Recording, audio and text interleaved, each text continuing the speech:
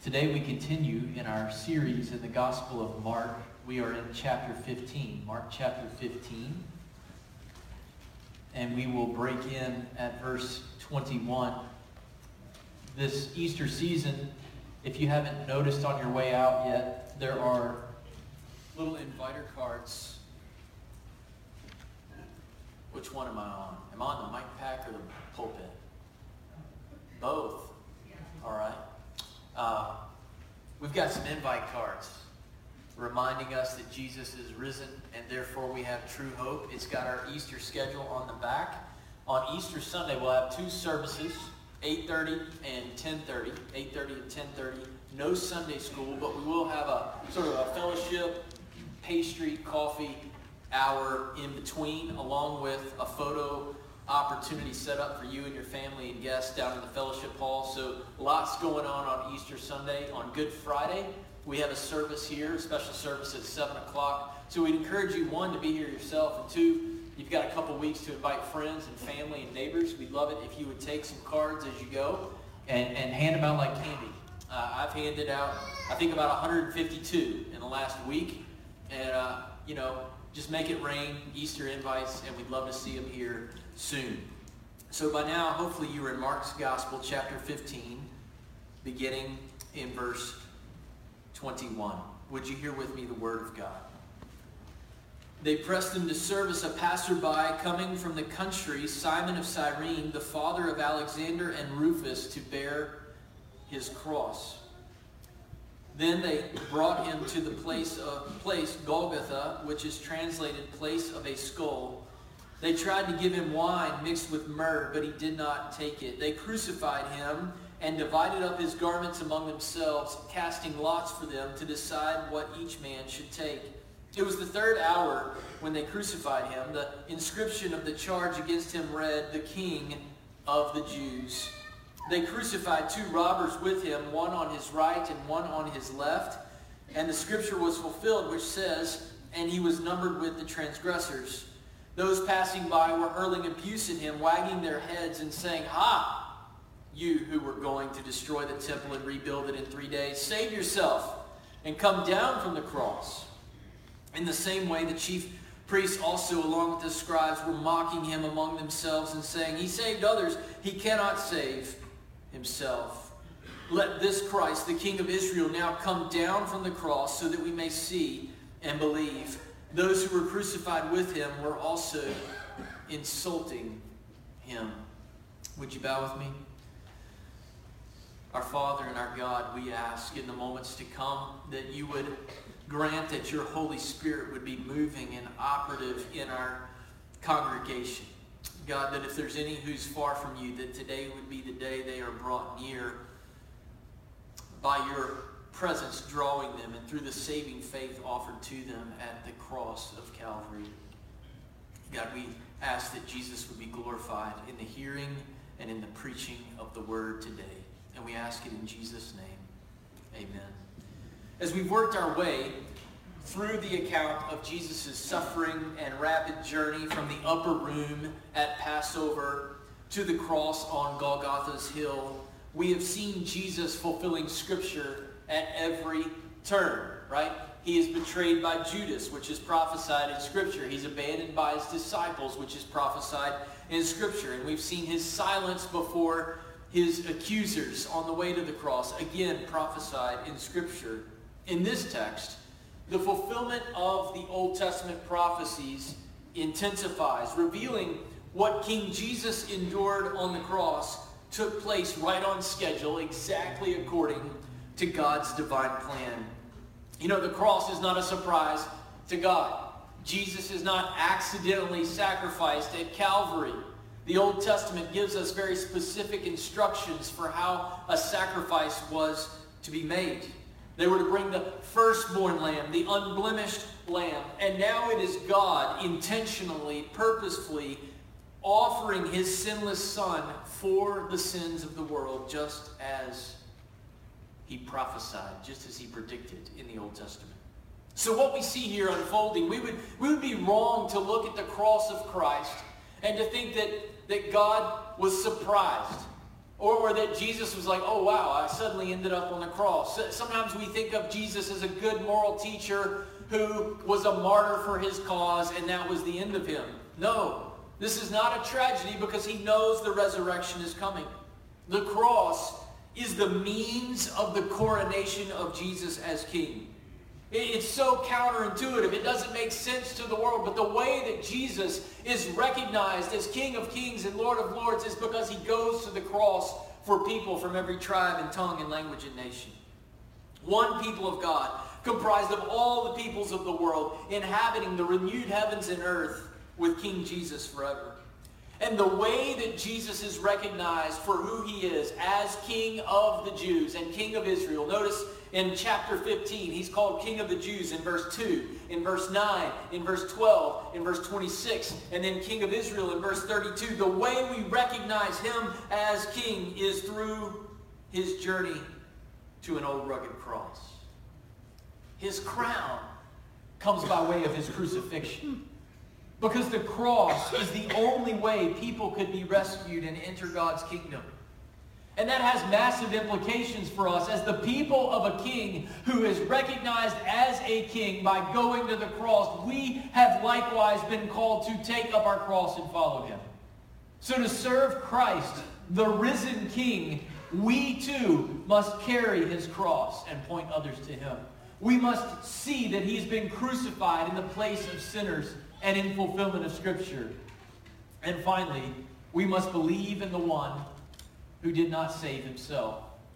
We must believe in the one who did not save himself. First, we must carry his cross and point others to him. In verse 20, the soldiers lead Jesus out to crucify him. In John chapter 19 and verse 17, we learn that Jesus begins the trip to Calvary bearing his own cross. He reminds us of Isaac in Genesis 22, who is the son of Abraham, the father, and they go up to the mount together where it is said that Isaac's going to be sacrificed, and he carries his own wood to be the offering. So we know that Jesus is the greater Isaac, the son who doesn't just begin to carry his cross, but he completes the act of offering himself and is raised on the third day so that we can be rescued. But at some point on the way to Calvary, the Roman soldiers force Simon to bear Jesus' cross. Apparently, the loss of blood and the repeated blows of scourging have so weakened Jesus' mangled body that he collapses under the weight of the cross. And Simon, just some passerby from the countryside, is suddenly thrust into the greatest, most significant, and most pivotal story in the history of the world. I don't know why it is that they picked Simon. Perhaps while others are mocking and scoffing, Simon is somehow captivated by this one who is carrying his cross, gruesomely beaten, and yet innocent. The Son of God is crucified so that the sinful sons and daughters of men may know him as king, and Simon is given a role, seemingly out of nowhere, given a critical role in getting Jesus to the cross so that we could be saved. Do you see it, church? This is a picture of what God is still doing wherever the gospel is proclaimed and wherever Christ is believed. God is taking people on the sidelines and he's preaching, he's declaring that Christ was crucified for them. And as people see through the preaching of the gospel, Jesus on his way to the cross for them, and they understand that he's going there for them, the Spirit of God takes them out of the crowd and he makes them participants in the story of God until he comes again. He gives you and me, he gives us, the people of God, North Roanoke Baptist Church, he's given us a role to play. We're not just bystanders. He's taking us out of the crowd and he's given us the opportunity to bear the cross of Christ so that the world might know that he was crucified for them. As Edwards writes, Simon becomes the first person to follow the command to take up his cross and follow Jesus. Surely Simon had different plans for that fateful Friday. But knowing the cross that he carried is the cross that Jesus died upon, Though he bore the cross, Jesus took his place in dying for him. That changed him forever. Apparently, based on the way that Mark words verse 21, apparently no one has any clue who this Simon guy is. He's Simon the Cyrene. Well, who's that? Well, you know him. Well, you don't know him, but you know his sons. Alexander and Rufus. You remember those guys, Alexander and Rufus? Oh yeah, those guys. Do you see what's happening here? Simon, a nobody, a passerby, is enlisted in carrying the cross of Christ, and somehow this so changes his life that he has to tell his boys, let me tell you what happened to me on the day that I carried the cross of my Savior up Golgotha's hill. And these two became men who were recognized in the church. Mark could just appeal to them as, oh yeah, Alexander and Rufus. The cross Simon carried should have been the cross upon which he died, but Jesus died instead, and that changed everything. Like Simon, for us to be like Simon, we need to be pressed into the service of bearing Christ's cross until he comes again. And how do we bear his cross? We bear his cross by helping others hear and know and understand the gospel. We bear the cross by dying to our selfish ambitions and letting him change them. Letting him alter our plans, repurpose our desires, and completely overhaul our plans and dreams for his glory rather than our own. Jesus doesn't take ambition out of the human heart. He repurposes ambition as something that is directed not toward our glory and our fame, but to the glory and the fame of Jesus who died for us. Like Simon, we bear the cross and find that the burden is light.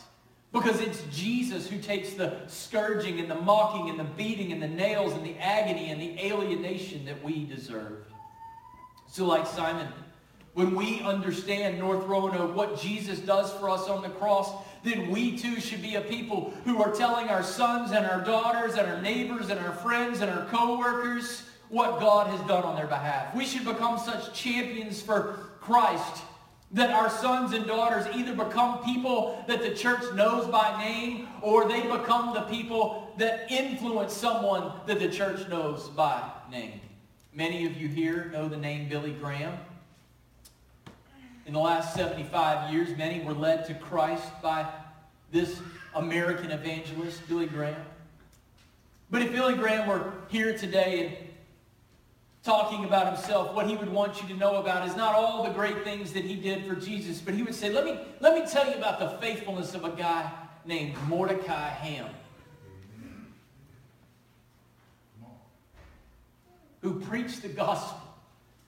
And God, through the preaching of the gospel, came low and rescued me and made me one of his own.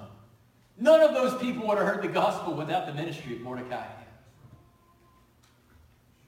And then, if we can interview Mordecai Ham and say, Mordecai, tell us about all great things that you did. Ham would want you to know about the preaching of a man named Billy Sunday. So if we could bring Billy Sunday up and say, well, Billy, tell us about how amazing you are. Billy Sunday would want you to know about the preaching of a man named D.L. Moody, who started Moody Bible Institute, preached the gospel to thousands and saw thousands upon thousands get saved. Just a guy who worked in a shoe shop at the age of 17 years of age. And if Moody could stand here before you, and we say, Moody, tell us about yourself. Tell us what's so amazing about you. He'd say, there's nothing amazing about me, but I want you to know about a guy named Ed Kimball. Who in the world is Ed Kimball? He was my Sunday school teacher when I was 17 years old. And he was burdened for my life, and he came into the shoe shop, and he took me into the basement, and he shared the gospel with me, and my life was changed. We can trace it all the way back to people like Simon, who carried the cross of Christ and dared to tell somebody the difference that Jesus makes in a life. North Roanoke Baptist Church does not exist for the glory of North Roanoke Baptist Church. We exist for the glory of Christ, the risen King. God, for the glory of your Son, would you grant that the people gathered here would reach and raise up a generation of people to serve you as shining examples of your faithfulness, denying themselves, taking up their cross for the glory of Christ and the good of all people from all nations. We ask it in Jesus' name and for his glory. Amen. Secondly, we must see Jesus crucified in the place of sinners and in the fulfillment of Scripture. The road to the cross culminates at Golgotha. Aiken says this would have been outside the city walls along a public highway. The Romans wanted to show you just what they did to criminals, how they handled criminals. In both Roman and Jewish cultures and traditions, criminals were executed outside of the city limits. In Leviticus chapter 24:14, we read this: "Bring out of the camp the one who is cursed, and let all who heard him lay their hands on his head, and let the congregation stone him." Sin had to be removed from the camp. They took the criminals and crucified them and stoned them outside the city. Jesus, of course, is no criminal. He's just treated like a criminal, so we don't have to be. Pilate could find no guilt in him. The Sanhedrin could not even obtain a consistent testimony against him. So Jesus offers himself, yes, as our Passover lamb, but also as our scapegoat. You remember the Day of Atonement, where one goat would be slaughtered for the price of sin, but then another goat, they would lay their hands upon the goat and symbolically transfer the sin of the people onto the goat, who would be sent outside the camp, because sin cannot remain where God's people are. There has to be purity, there has to be holiness, and something must be done with the sin. And so Christ offers himself as our Passover lamb and substitute, and also as the scapegoat who takes our sin outside the camp so that God can throw it as far away as east is from west. Golgotha means place of the skull. It's no accident that the word Calvary comes from the Latin word meaning scalp or bald head. Christ dies on that scalpy hill. He dies on that place that looks dead. It looks like a skull. It's no accident that he dies in the place that the world looks dead in order to make the world alive. Paul tells us in Colossians 1 that the death and resurrection of Jesus is more than just about the salvation of individual sinners. It's actually about the salvation of the whole world. He writes this: "It was the Father's good pleasure for all the fullness to dwell in him, and through him to reconcile all things to himself, having made peace through the blood of his cross. Through him, I say, whether things on earth or things in heaven." What is happening at the cross of Calvary is a remaking not just of individual sinners into those who are saints, but the whole world is being remade in him. And when he comes again, that work will be complete. In verse 23, as the soldiers prepare Jesus' body for crucifixion, they offer him wine mixed with myrrh. It's a primitive narcotic to dull the pain. David wrote of this moment centuries earlier in Psalm 69, verse 21. He says, "They also gave me gall for my food, and for my thirst they gave me vinegar to drink." But notice in verse 23 that Jesus doesn't take it. I want you to lean in with me, church, and listen. Jesus refuses to deaden the severity of our sin by dulling the pain.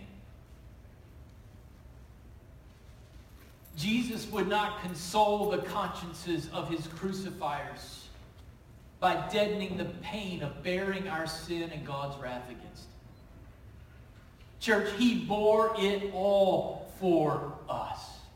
Who are we to look to the cross of Christ and say that there's little sins that don't matter that much? I just fudged a little bit on my taxes. I just told a little white lie. I just got a little bit angry with my child. I just did a little bit of this and a little bit of that. It's not that big of a deal.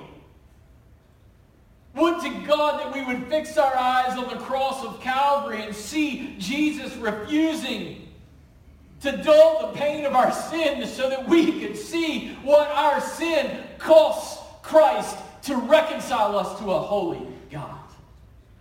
Then in verse 24, Mark writes these four little words, and they crucified him.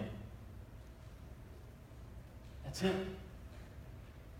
The Son of God and the Creator of all things, nailed to a cross of wood. The way back to God's good garden made possible because Jesus hangs on a tree where he knows the good of offering himself obediently to God, and he knows the evil of bearing our own sin. He hangs on the tree of the knowledge of good and evil so that we might partake of him as the tree of our everlasting life. Crucifixion was reserved for non-Roman citizens who were slaves and violent criminals or prisoners of war. Jesus is crucified as though he's a criminal so that we would not have to face everlasting punishment for our crimes against an everlasting God. Jesus is treated like a prisoner of war so that we can now go to war against sin and the flesh and Satan and the power of the Holy Spirit. Jesus is treated like an alien, like a foreigner, like a stranger, like a non-citizen, so that we can be called citizens of heaven. Are y'all here this morning? Amen.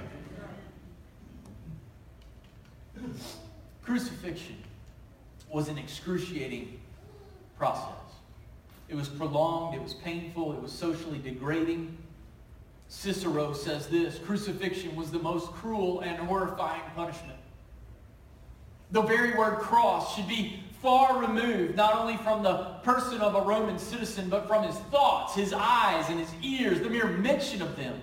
That is unworthy of a Roman citizen and a free man. But church, when you really understand what's happening at the cross, you'll never find that it is beneath you. No, we understand that the cross is for us. We understand that we were the ones who deserved the cross. We were slaves to sin and are now slaves to Christ, and that is true freedom.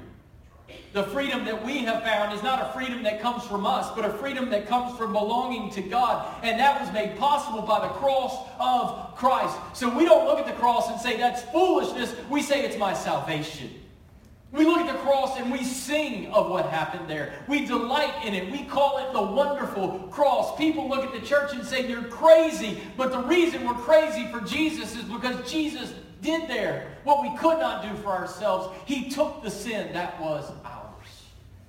In verse 24, we read that the ones who crucified Jesus cast lots for his garments. This means that Jesus was crucified naked, perhaps with a loincloth remaining.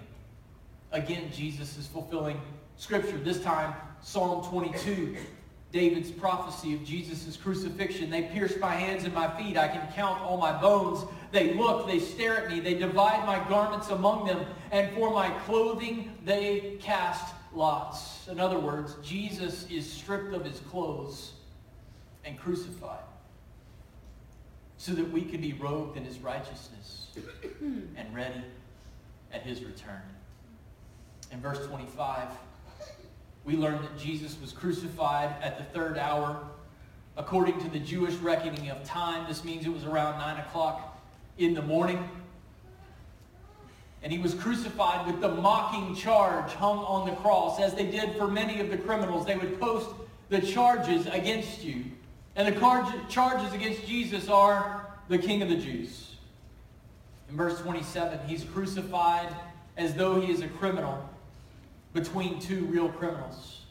The prophet Isaiah told us centuries before he would be numbered with the transgressors. Notice in verse 27 that Mark specifically says that the robbers are crucified on his right and on his left. Now, if we've been paying attention as we've been walking through the book of Mark, you'll remember the last time that we read about the right and the left of Jesus was when? It was back when James and John said, Jesus, let us sit in your glory. Let us sit on your right and on your left. We want to have a share in your power and in your glory and in your goodness. We want to be a big deal. They didn't know what they were asking. Jesus says, you don't get what you're asking. And the next time we find somebody at the right and the left of Jesus, they are robbers on the right and left of Jesus being crucified. Yes, to be at the right and left hand of Jesus, to have a share in his glory, we've got to recognize that the King wins in an entirely different way. This is the glory of Jesus on display. He is the King they never conceived of, a King who wins by dying, a King who conquers through his own crucifixion. With his death, Jesus is waging war on behalf of God's kingdom. He's conquering his enemies and making a way for foreigners and aliens and strangers to the purposes of God, those who were far away, to suddenly be brought near. Which means, church, if we want to be at the right and the left of Jesus, if we want to be in the presence of Jesus, we don't come as those who deserve something from him. We come knowing that we were the robbers. We were the ones who were robbing Jesus of his glory. We were the glory hogs. We were the ones who deserved to die, and he came to die for us so that we could know and worship him forever as the super exalted and ever-saving King that Paul describes in Philippians 2 when he says he humbled himself by becoming obedient to the point of death, even death on a cross. For this reason also God highly exalted him. In the Greek, Paul invents a word. He super exalted him and bestowed on him the name which is above every name. That at the name of Jesus every knee will bow, those who are in heaven and on earth and under the earth. Now verse 28 in Mark chapter 15, your Bible might have brackets around it. The reason for those brackets is in the earliest manuscripts, that verse does not occur. And then in later manuscripts of Mark, it begins to show up. So whether it was there originally or it's not there originally is not a big deal, because here's what you need to know. The point that it's making, that Jesus is fulfilling Scripture, is exactly what Mark is showing us. Jesus is fulfilling the Scriptures. And that's good to know in your head, church. It's good to know that this didn't take Jesus by surprise. It's good to know that the Father is intentionally offering his Son on behalf of his people. But the question that you must wrestle with individually this morning is, am I one of those people? In order to be in the family of God, you've got to believe in the one who did not save himself. In Psalm 22, verses 6 through 8, David predicts what we read in verses 29 through 32. David says this, I am a worm and not a man, a reproach of men, despised by the people. All who see me sneer at me. They separate with the lip. They wag the head, saying, commit yourself to the Lord. Let him deliver him. Let him rescue him, because he delights in him. In other words, Jesus is going to be mocked. He's going to be maligned by the people. When Simon passed by in verse 22, he is pressed into the service of Christ.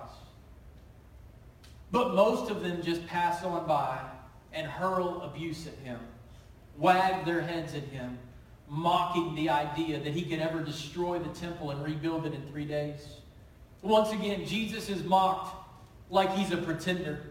Jesus, you said you would tear down the temple and rebuild it. Jesus, you said you're the Christ. You said you're the King of Israel. Do you notice the pattern going all the way back to the end of chapter 14? Jesus is accurately identified, and then he's mocked. Jesus confesses that he's the divine Son of God, and then the Sanhedrin mock him, and Peter denies him. Then he confesses that he's the King of the Jews before Pilate, and the crowd calls for his crucifixion, and the soldiers beat him, and they mock him. And now, at the time of his crucifixion, he's on the cross, for goodness sake. He's already on the cross. What more is there to say? What more does mocking accomplish? And they still mock him. The mocking rejection of Jesus comes from every corner. It comes from the Jewish establishment. It comes from Rome. It comes from the crowds in the city, and even from people just passing by. The mocking voices merge into a larger chorus of scorn. Even the criminals at his right and left mock him. Jesus, you supposedly have great power. You supposedly save others. If you would only save yourself, Jesus. If you would just come down from the cross. They say it twice, in verse 30 and in verse 32. Just come down from the cross, and then we'll believe in you. This generation is still seeking a sign, aren't they? They want a Savior who saves himself and then empowers us to save our own selves. They want a salvation that comes not by substitution, Jesus in my place, but by self-reliance. Jesus just is my good example. Look at all the good he did. He went to the cross and then he got down, and I can get out of my own jam. I can make my own way. I can be my own God. I can be my own person. But the cross of Christ and Jesus staying there demands a different verdict. You have to surrender your will to his will and belong to him forevermore. They want a salvation of self-reliance and self-help and self-fulfillment. Their mocking of Jesus assumes that the salvation of themselves is the greatest good. But Jesus shows us another way. They taunt him, saying he saved himself. He saved others. He can't save himself. And ironically, once again, they're right. Because no one else will be saved if Jesus saves himself. Jesus has the power to save himself. He can get down off the cross. But if he decides to get down off the cross and flex his divine muscle and show who he is, then no one else will be saved. If Jesus gives in to the temptation here to get down, then what good would our seeing and believing of him be? It would be of no good. We would be dead in our trespasses and sin. We would be far from the purposes and the plan of God. The only way we could be rescued is if Jesus stayed. That's right. Faith in a Jesus who saves himself would be futile. It would be useless. Faith, therefore, that does not put Jesus Christ crucified for your sins at the center is not saving faith. But Pastor, I did a lot of good stuff. The Salvation Army ringers were out there at Christmas, and every year I didn't just put change in, I put a check in the bucket. I gave to the American Cancer Society. I gave to the United Way. I helped my neighbor. I rolled her trash back. I mowed her lawn. I did all sorts of good stuff, but you did not run to Jesus who died for your sinful, wretched heart. There's nothing that man could do to atone for his sin, so Christ came to do it. Praise God. Praise God. This is why we sing of the cross. We do not serve a Savior who got down from the cross. We do not serve a Savior who served himself. We do not serve a Savior who left us dead in our trespasses and sins. We do not serve a Savior who shows us up with a miraculous dismount from the cross. But instead, we serve a Savior who stayed and hung and gasped and bled and forgave so that he could perform the greater miracle.